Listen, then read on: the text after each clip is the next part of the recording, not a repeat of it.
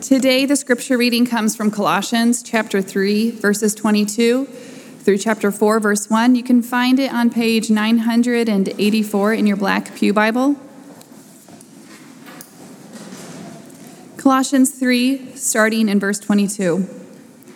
Bondservants, obey in everything those who are your earthly masters, not by way of eye service as people pleasers, but with sincerity of heart, fearing the Lord. Whatever you do, work heartily as for the Lord and not for men, knowing that from the Lord you will receive the inheritance as your reward. You are serving the Lord Christ. For the wrongdoer will be paid back for the wrong he has done, and there is no partiality. Masters, treat your bondservants justly and fairly, knowing that you also have a master in heaven. Hey, good morning, everybody. Hey, my name is Mark, and I'm one of the pastors here, and it's good to see all of you this morning. If you're new, or if you're just joining us, or if you're not, and you are aware, we've been going through the book of Colossians for some time now, and we're rounding the corner on that book, and we're going to finish the book of Colossians in the next 3 weeks. This section of Colossians talks about, and we've been in it for a few weeks already, what's called the household codes in the ancient world. And what that means is that these are instructions about household relationships, the most kind of intimate relationships that we have, and the relationships that we have the most frequent contact with in our household under the same roof. So if Paul gave broad, overarching directions and instructions earlier in the book of Colossians that still apply to this, now he's narrowing in on specific areas within the family dynamics. You see, all the other exhortations that we've seen in Colossians apply across the board with everyone that we meet and interact with in the household of faith. But here he's kind of narrowing in the scope onto the relationships that exist consistently within our homes. Wives and husbands, children and parents, and now slaves and masters. Bondservants were a part of the household in the ancient world. And in each of these relationships, Paul subverts and transforms the normal expected household conventions. In the Roman household, there was no cultural emphasis that husbands should love their wives first and foremost. And with children in the Roman household, they wouldn't have been spoken to directly the way that the apostle writes directly to children. And in the Roman household, slaves and masters would not be instructed to treat each other the way that Paul is instructing right here, as equals, as people made in God's image. Listen to this quote from one of the commentaries that I read. The gospel, in which there is no Greek or Jew, slave or free, male or female, recognizes each individual as a full person and is concerned to protect each person's rights, not to enforce his or her subordination. Wives are to be treated with love. Children are to be treated with understanding, and slaves as human beings deserving of justice in a time when slaves were not legally regarded as human. These commands also address wives, children, and slaves as responsible moral beings, full members of the body of Christ. The commands acknowledge that the authority of the husband, parent, and master, but those with power must exercise authority with love and sensitivity and justice, and must be willing to take on the role of a servant just as Christ did. End quote. In Philemon, Paul instructs Philemon to receive his bondservant as more than a servant, as a beloved brother in the Lord, both in the flesh and in the spirit. The controversy with words like these may have provoked in the ancient world different things than we usually interact with today. Because in our modern era, we're more concerned with different controversies than the ones that would have been provoked by what Paul's saying here. His readers would have been surprised by his emphasis on sacrificial love with regard to wives. And we're surprised by the biblical view of submission and authority in the household. But this section of Colossians is subverting convention by the power of the gospel. The gospel sinks in and spreads like leaven and changes everything. And now the apostle turns to give us a deeper understanding and clear instructions, not only about how masters and slaves are to interact with a view of how Jesus changes those relationships, but also why they should relate this way. So this morning, I want to ask and answer 3 questions. I want to ask, what is the relational dynamic that Paul instructs for both slaves and masters? What is he saying? I want to talk about how this dynamic is to be lived out. And then I'm going to talk about why should slaves and masters treat each other this way. But before I do that, I want to pray one more time. So would you all join me as I pray? Heavenly Father, would you help us this morning? Would you open our hearts? Would you direct us? Would you guide us by the power of your Holy Spirit? Would what we do here honor you? Would it magnify Jesus? Would it magnify Christ in our hearts? Would you move this morning? Would you take your word and apply it to places in our lives that we are stubborn or resistant or arrogant or prideful? Would you take your word and apply it to places in our lives where we're weak, where we're wobbling, where we need to be strengthened? Would you meet people in this room where they are? Would you not let us leave without being changed more into the likeness of Jesus? I ask in his name and in the power of the Holy Spirit. Amen. So what is the dynamic that Paul's exhorting for the bondservants in this text and for the masters? He gives instructions kind of at both ends of this authority structure, much like he gave commands both to children as well as parents, and he gave commands to wives as well as husbands. He now gives commands to slaves as well as masters. And he does this because the gospel reorients and rearranges all of our relationships. All of them. In the king's kingdom, all the relationships are different. And today, we see that the apostles explaining to bondservants in the home and masters of those bondservants that the way they treat each other should be different from the culture and different from expectations and conventions that surround them. So let's take a few minutes to acknowledge explicitly what Paul says must be happening.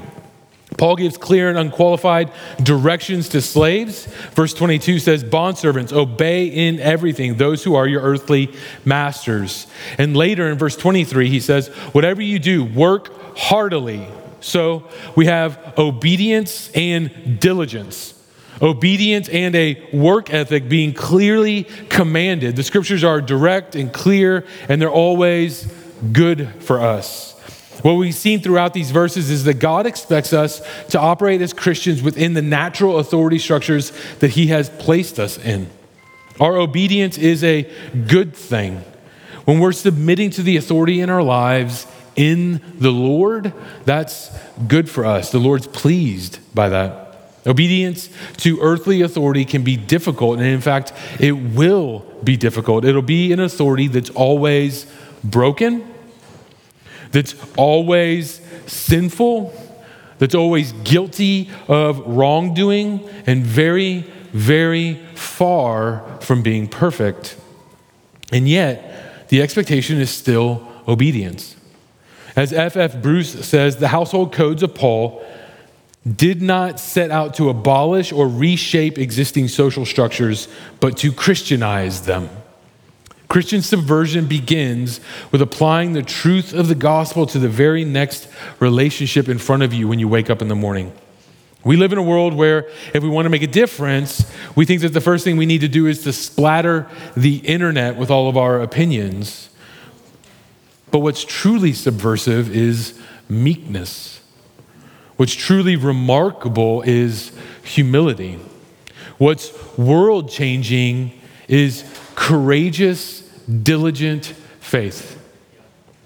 Paul expounds on the attitude and the understanding that bondservants should adopt in 1 Corinthians 7:17 through 24, which says, "Only let each person lead a life that the Lord has assigned to him and to which God has called him. This is my rule in all the churches. Was anyone at the time of his call already circumcised? Let him not seek to remove the marks of circumcision. Was anyone at the time of his call uncircumcised? Let him not seek circumcision, for neither circumcision counts for anything nor uncircumcision, but keeping the commandments of God. Each one should remain in the condition in which he was called. Were you a bondservant when called? Do not be concerned about it. But if you can gain your freedom, avail yourself of the opportunity. For he who was called in the Lord as a bondservant is a freedman in the Lord. And likewise, he who is free when he was called is a bondservant of Christ. You were bought with a price. Do not become bondservants of men. So brothers, in whatever condition each was called, there let him remain with God." So there's this deeper understanding of what you're doing when you obey. Whether you're a free man or a slave, if you're a Christian, you're a slave to Christ. That's a fact. You don't have a choice in that matter. Now, we can pretend like we're not slaves of Christ or push against that or resist that, but we can't change that reality. So what should we do from these verses is obey the authority in your life. That's the first thing. And second thing is work with all your heart. Work heartily, this text says. And we ask ourselves, as a slave, as the lowest person on the totem pole in society, and this text says, in every station, work this way. Whether you find yourself a tradesman or a homemaker or a doctor or a bondservant, the answer from the apostle is, work heartily. Up until now, we've seen a number of commands from the apostle, and we want our disposition as believers to be a disposition that bends with the commandments of the scriptures, that doesn't bristle against them. We want obedient hearts, not merely obedient bodies. But if you find yourself in a place where your heart is still catching up, we still should have a disposition to obey. The answer to a heart that's resistant to obey the Lord is never to disobey in the name of being authentic. We're tempted to give up because we don't feel real or our hearts aren't in it, and that might be true, but disobedience to God isn't the answer. The answer is to beat our bodies and make them our slaves and dedicate our members to obedience and repent and ask God to help our hearts catch up with our bodies. The answer to inauthenticity is never to give up and quit trying. It's to give in to the Spirit of God and beat our chest and say with the tax collector, "Have mercy on me, a sinner." For bondservants, Paul commands obedience and he commands diligence. But for masters, he commands justice and he commands fairness. Remember, I'm still only answering the what question at this point in the sermon. Masters, treat your bondservants justly and fairly. So what's the nature of the relationship that the Christian bondservants and masters should have? The bondservants must be obedient and diligent, but the masters must be fair. And that's an instruction today for anyone who's in authority over anyone. If this applies to bondservants, it also applies for employees and children in your care. Justice is often represented in the Old Testament as using honest and fair measurements, fair scales.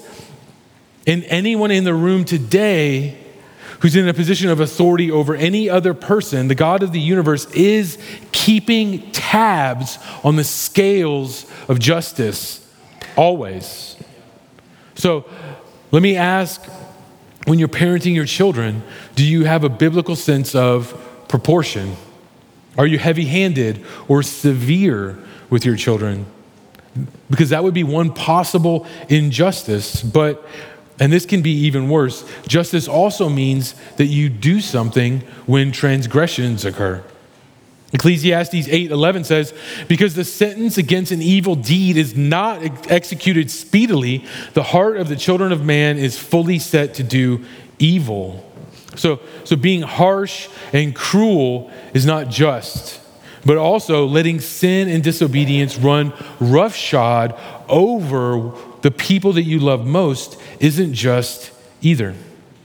Being just and fair isn't only not being brutal, it's doing what's righteous, and God defines what that is.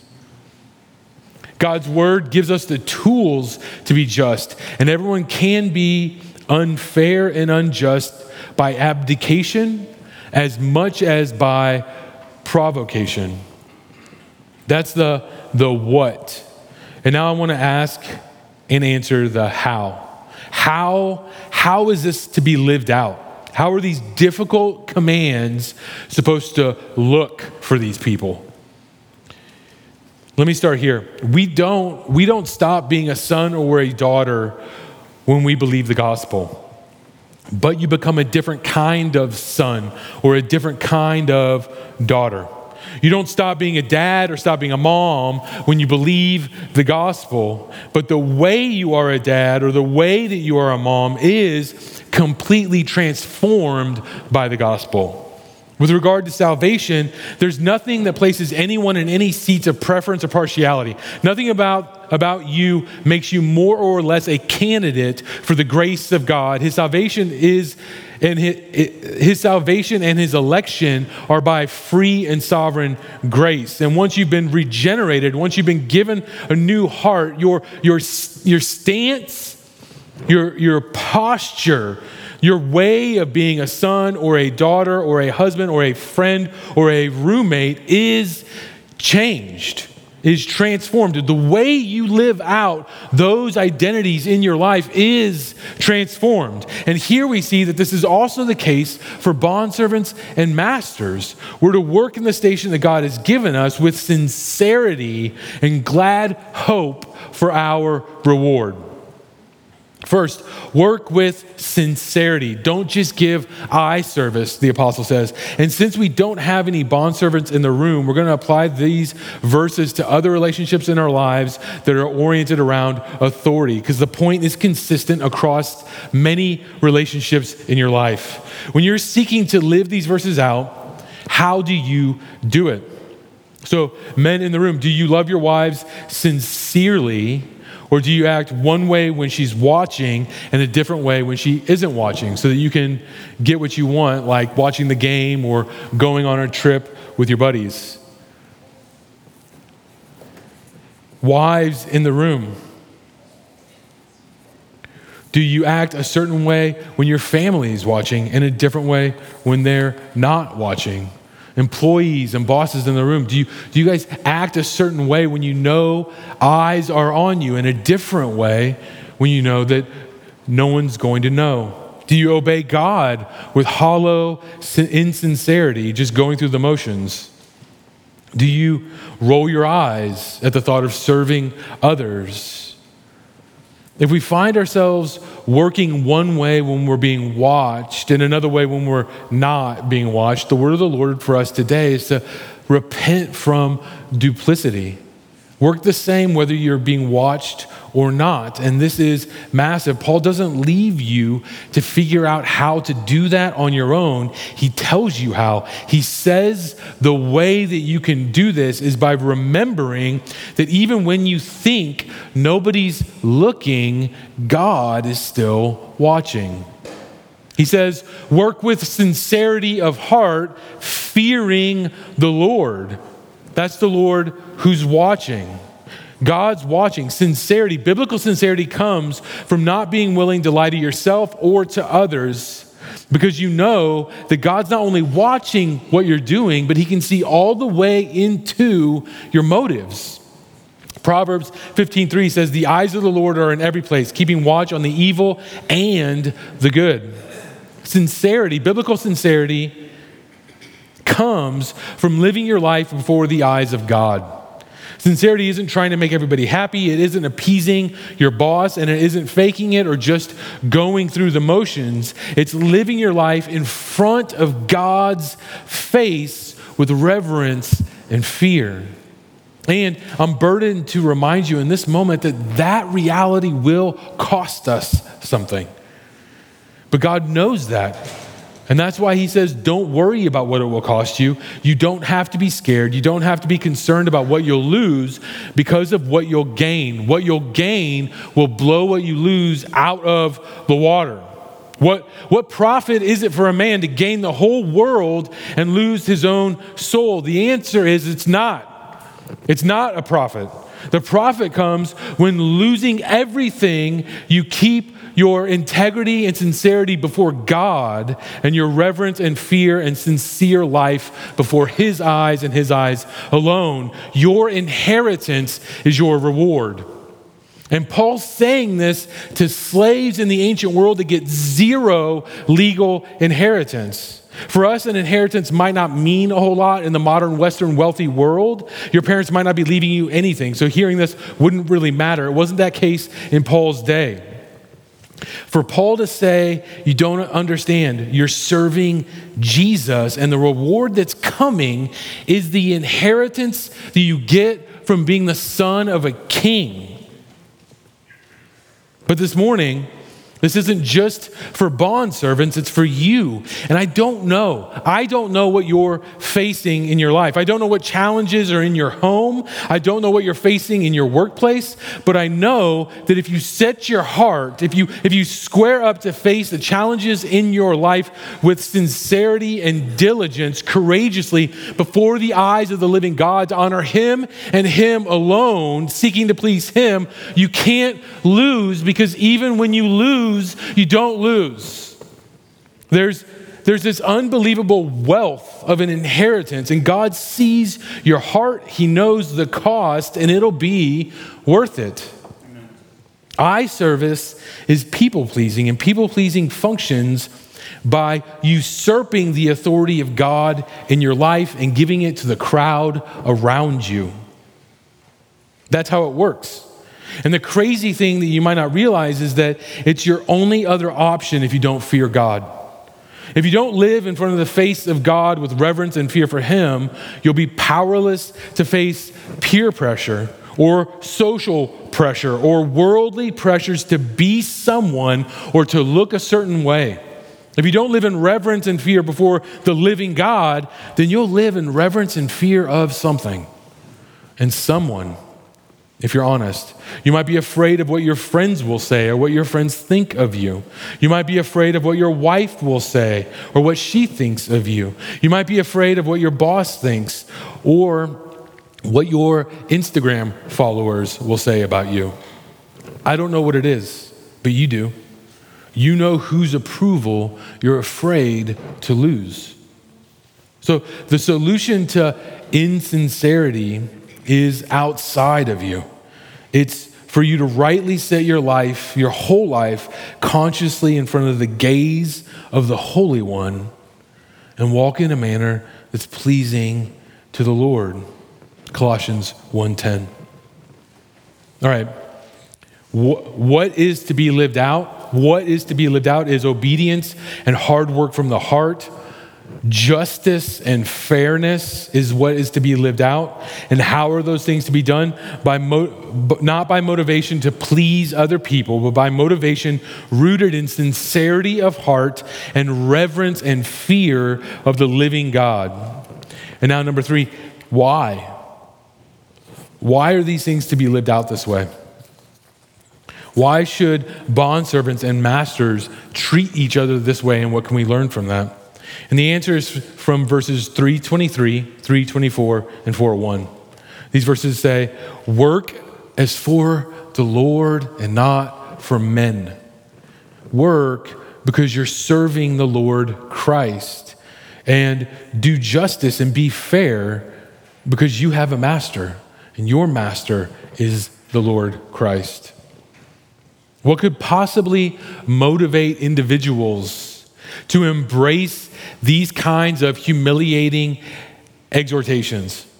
What could compel somebody to accept what the apostle's saying, especially in this relationship? What is the why behind the challenging and humbling instruction of these verses? And what I want to shout is that the only answer, the only one that's robust enough and sturdy enough and stout enough and durable enough is that Christian motivation, when distilled to its essence, is reverence for Jesus.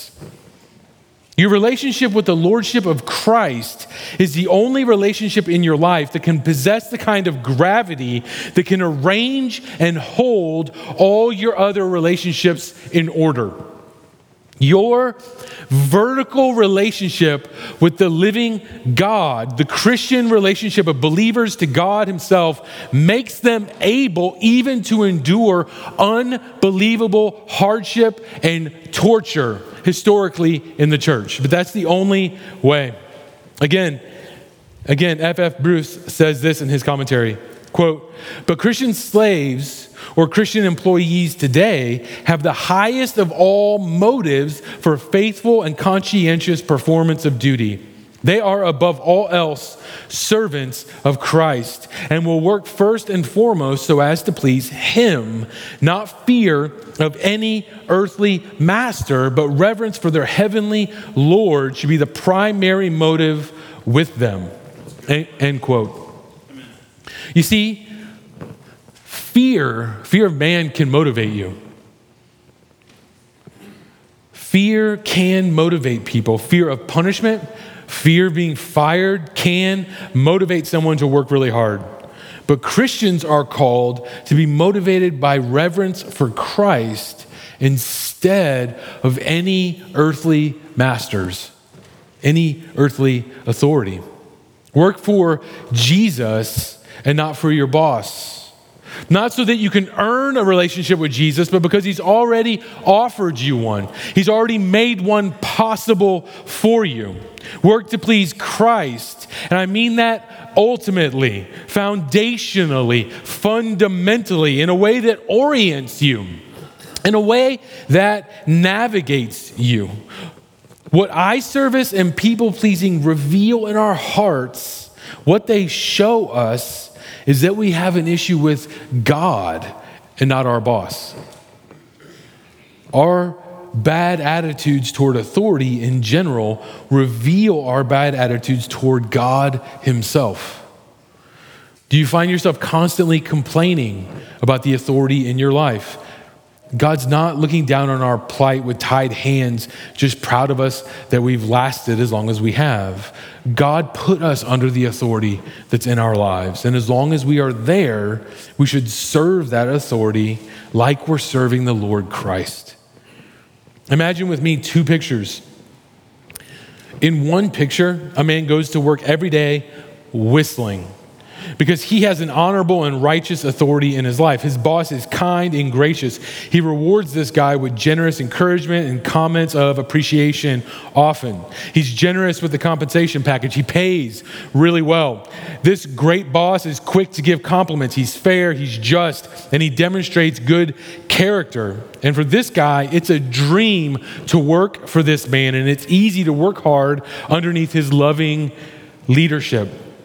And now imagine a second man who works for a very different kind of boss. This boss is hard. This boss is harsh. He's got a temper. He's hot with anger. He demands more than anybody could accomplish, and he's slow, if ever, to give appreciation. He's incompetent. And worse, he doesn't even know how to value hard work. He pays very little and is a constant burden to work under. Two pictures of two bosses. And now how should Christians underneath these two different realities, how should they do their work? And the answer that our text provides us with is that the quality and heart behind the performance of both men should be identical. Both should work hard and do a good job and not merely be people pleasers, but do their best even when nobody's watching. Both men are to serve with the same kind of heart because neither of them are serving those men ultimately anyways. Ultimately, they're serving God with their labor. The lordship of Jesus is not a burden for this life. It frees you in this life. The lordship of Jesus frees you right now to serve Jesus instead of your wicked boss. The lordship of Jesus right now in your life frees you to serve him instead of your virtuous boss. You can work hard for whoever she is or he is and not slander them or judge them in your heart or complain about the authority in your life at the dinner table because they're not really who you're serving anyway. The aim of your life and the aim of your marriage and the aim of your parenting is to honor the Lord Jesus Christ. The aim of your suffering, the aim of your diligence, the aim of your humility is to honor the Lord Jesus Christ. The aim of your leadership, the aim of your management, the aim of your company, the aim of your life is to honor the Lord Jesus Christ. So bosses in the room, let that sober you. Employees in the room, let that sober you. The freedom to love and serve others comes from your single-hearted devotion to Jesus. No one can change that, and nobody can take that away from you. It doesn't matter if you get a promotion or you get wrongfully accused and you're fired. If you're serving the Lord Christ, you can't lose. Human beings weren't built to bear the weight of being the aim of all of our hopes and dreams. When you worship other people, you put a weight on them that they were not created to bear, and you damage your own soul. You can't orient your life around pleasing people. You can't orient your life around the fear of man. Eventually, it'll lead to destruction. Eventually, the wheels will fall off. In 2 Corinthians 5:10, we get this picture of the judgment seat of Christ, where everything that we've done is going to be weighed. And Jesus isn't going to commend us for our complaining or our murmuring. He isn't going to commend us for stomaching it, because he offers us something better. 2 Corinthians 5:10 says, "For we must all appear before the judgment seat of Christ, so that each one may receive what is due for what he has done in the body, whether good or evil. Therefore, knowing the fear of the Lord, we persuade others. But what we are is known to God, and I hope it is known also to your conscience. We are not commending ourselves to you again, but giving you cause to boast about us, so that you may be able to answer those who boast about outward appearance and not about what's in the heart." As I move to close, I want to say people pleasing, eye service is hypocrisy. It's a way to boast about outward appearances so that we can avoid or wiggle out from what's really going on in our hearts. But fearing God, we know that he doesn't look at things the way that we look at them. We look at the outward appearance, but God looks at the heart. So we repent and aim to serve him and him alone. We aim to please him and him alone and live in reverence and fear of the living God. And that makes us sincere people with integrity, able to love people rightly and obey God from our hearts. John 14:15 says, "If you love me, you'll keep my commandments." And then later in chapter 15, he says, "This is my commandment, that you love one another as I have loved you." So loving one another and obedience to Jesus are all tangled up together. They are fast friends. obedience to the scriptures with our hearts involved is how we know how to love other people. Concepts like justice and fairness and sincerity, concepts like reverence for Christ and the fear of God. Your vertical relationship with God has all of these horizontal consequences that impact every single one of those concepts. See, Christ truly is Lord over all. As we move in the next couple of weeks to bring a conclusion to our time in Colossians, I want us to see that the lordship of Christ has to be pressed into every corner of our lives, every relationship of our lives, every situation in our lives, every single aspect of our lives. He's good. We truly can submit to him in faith completely. Would you all pray with me?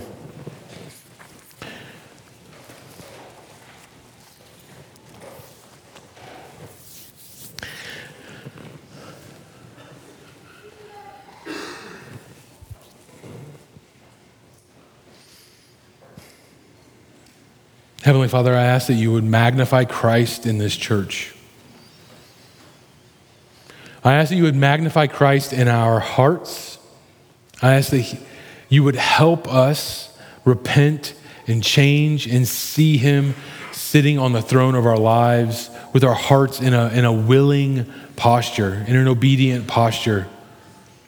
Would you change our affections to enjoy his lordship in our lives in places that it's hard or that we bristle or that we have stiff necks? Would you help us bend towards what he wants to do in our lives instead of being resistant? Would you wake us up to places that we need to be convicted of sin? Would you wake us up that we need to be convicted of places that we just need to cut out certain things in our lives that are weighing us down? Would you increase our faith? Would you intensify our hope? Would you intensify our affection for one another and intensify our affection, most of all, for you? Would we look to you, Jesus, as the Lord of our entire lives? Would you take up more space in our hearts? Would you take up more ground in our hearts and reign? I ask this in the name of Jesus and for his glory. Amen.